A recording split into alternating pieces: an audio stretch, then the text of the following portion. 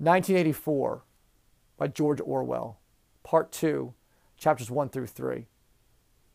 This section I want to focus on love. Does Winston know what love is? What would be an experience with love? How could he understand love? Or is love something that is universal, is something that is natural, something that cannot be harnessed, cannot be restrained, cannot be altered by any sort of government rules or regulations? Is it something that is just so natural it cannot really truly be contained? And as we look at Winston and Julia in this section, you have to ask yourself, when she says that she loves him in that note that she passes him, what does that mean to Winston? What does that mean to Julia? Because ultimately what we see here is that Winston is lacking and he is deficient. He is an incomplete person because of the way he has been raised in this restrictive society where being an incomplete person is the most likely way to succeed, to not ask questions, to do your job, to support Big Brother. And what we are seeing through Julia is that Julia is bringing to light all the ways that he is lacking, all the things that make his life incomplete, and she is not going to make him whole. If anything, she's going to point out all the ways that his life is short of what we would consider humanness.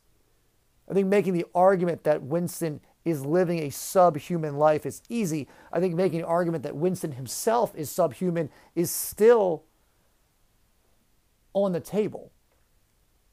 And that the experiences that he has gone through have cultivated who he is. And the essential essence of what it means to be human, he lacks the majority of those experiences, those skills, and those basically individualized resources. So we look at him and compare him to Julia. Julia seems much more like a complete person. And even in the end, when we get to chapter 3 in this section, where they're talking about whether or not they are living or they are dying, Winston seems to believe that they are dying, and that in many ways they are already dead. Where Julia, on the other hand, believes that any act where she gets to go around and circumvent the ideas and the rules and the structure of Big Brother is living. And she feels very much alive, where Winston constantly is feeling like he is already dead. And if we look at that and we pull it back even further, a lot of this is connected to the idea of weaponizing the resources you have. Julia has gone out of her way to weaponize her sexuality. It's something that she can take ownership of. It's something that she can feel like she has control over.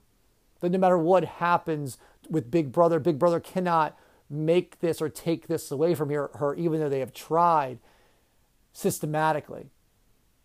And in the structures of the society of 1984, we know the family unit has been completely deconstructed, that sexuality has become something that is not only a negative, the idea of lust has almost been removed from society in a way that it's not even promoted in any way, shape, or form. Beyond the idea of having children, whereas we see lust has been taken out of that. It's simply something that needs to be done to create children. So as we consider this, Julia uses sex as a political act. It's her way of getting back at Big Brother.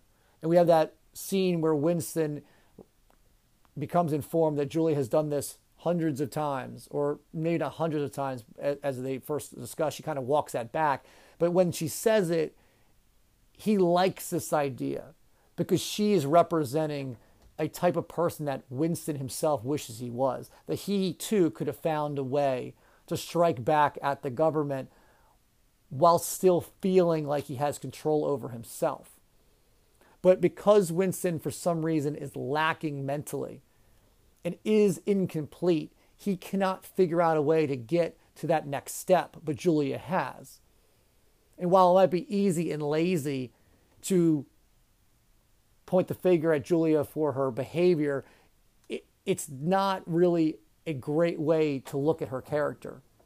There's incredible strength in how she acts, how she behaves, and the choices she makes are her own, and that's what is important.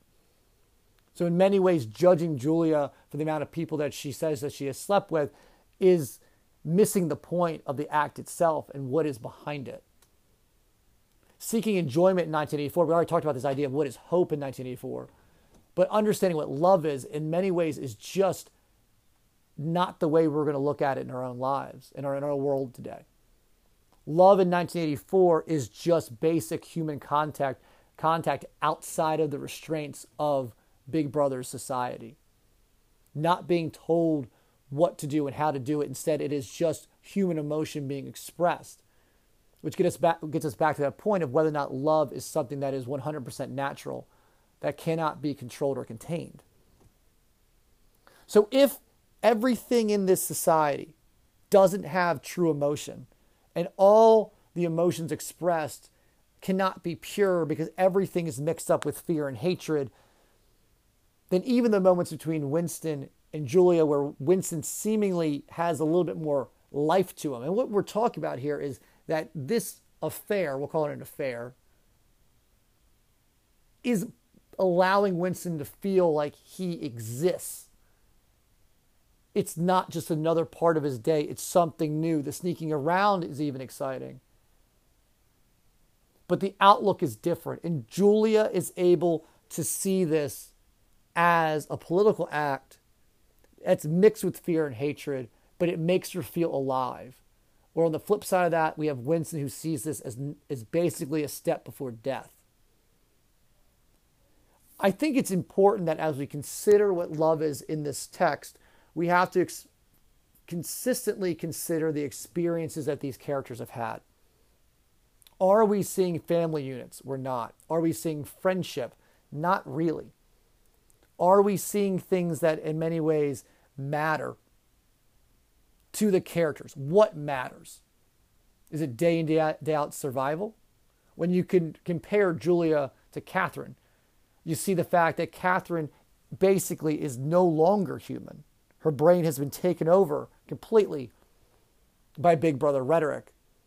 And Julia is able to play that game where that is how she outwardly appears, but internally is able to separate herself. And as we talked about this, the information that Syme is gone, he's been vaporized, showcased the fact that because he himself was unable to control his own enjoyment in the deconstruction of society, he met the end. Julia is not publicly presenting herself in that way right now. And we have to assume, once Winston rents his own secret meetup spot for them, that this is going to be the beginning and the end for Winston and Julia, because there's no way that this is not going to turn out poorly in this dystopian situation. That Winston's I'm dead mentality is going to drag Julia down with him.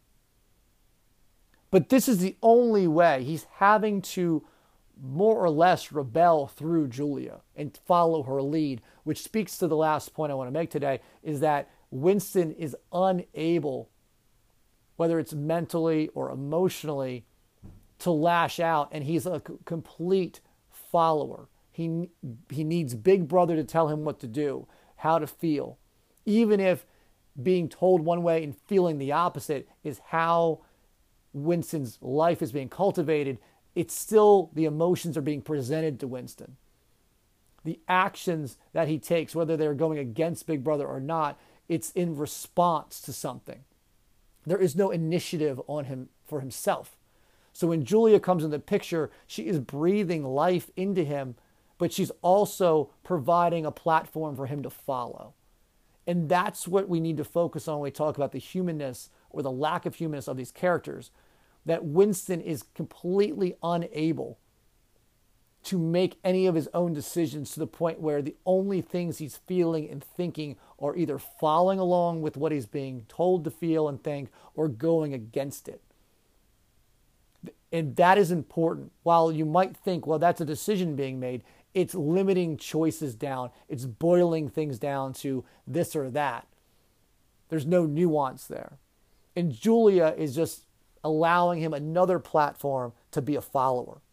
So as this continues to play out and we look at what love is and what sex is and what family is, and we get these shots of what's going on in the setting, in the plot, the sort of subplots with the subtle ideas of what life is like in this text, with the prisoners on the train being shipped off, with the influx of rhetoric being produced, with the constant state of being in the present does to a society with no history, we have to remember that a society of followers will ultimately cause a problem not just for the individual, but for the inability for the society to move forward because they're always just in a state of now. We'll stop there. We'll pick this up next week as we move through the rest of the novel.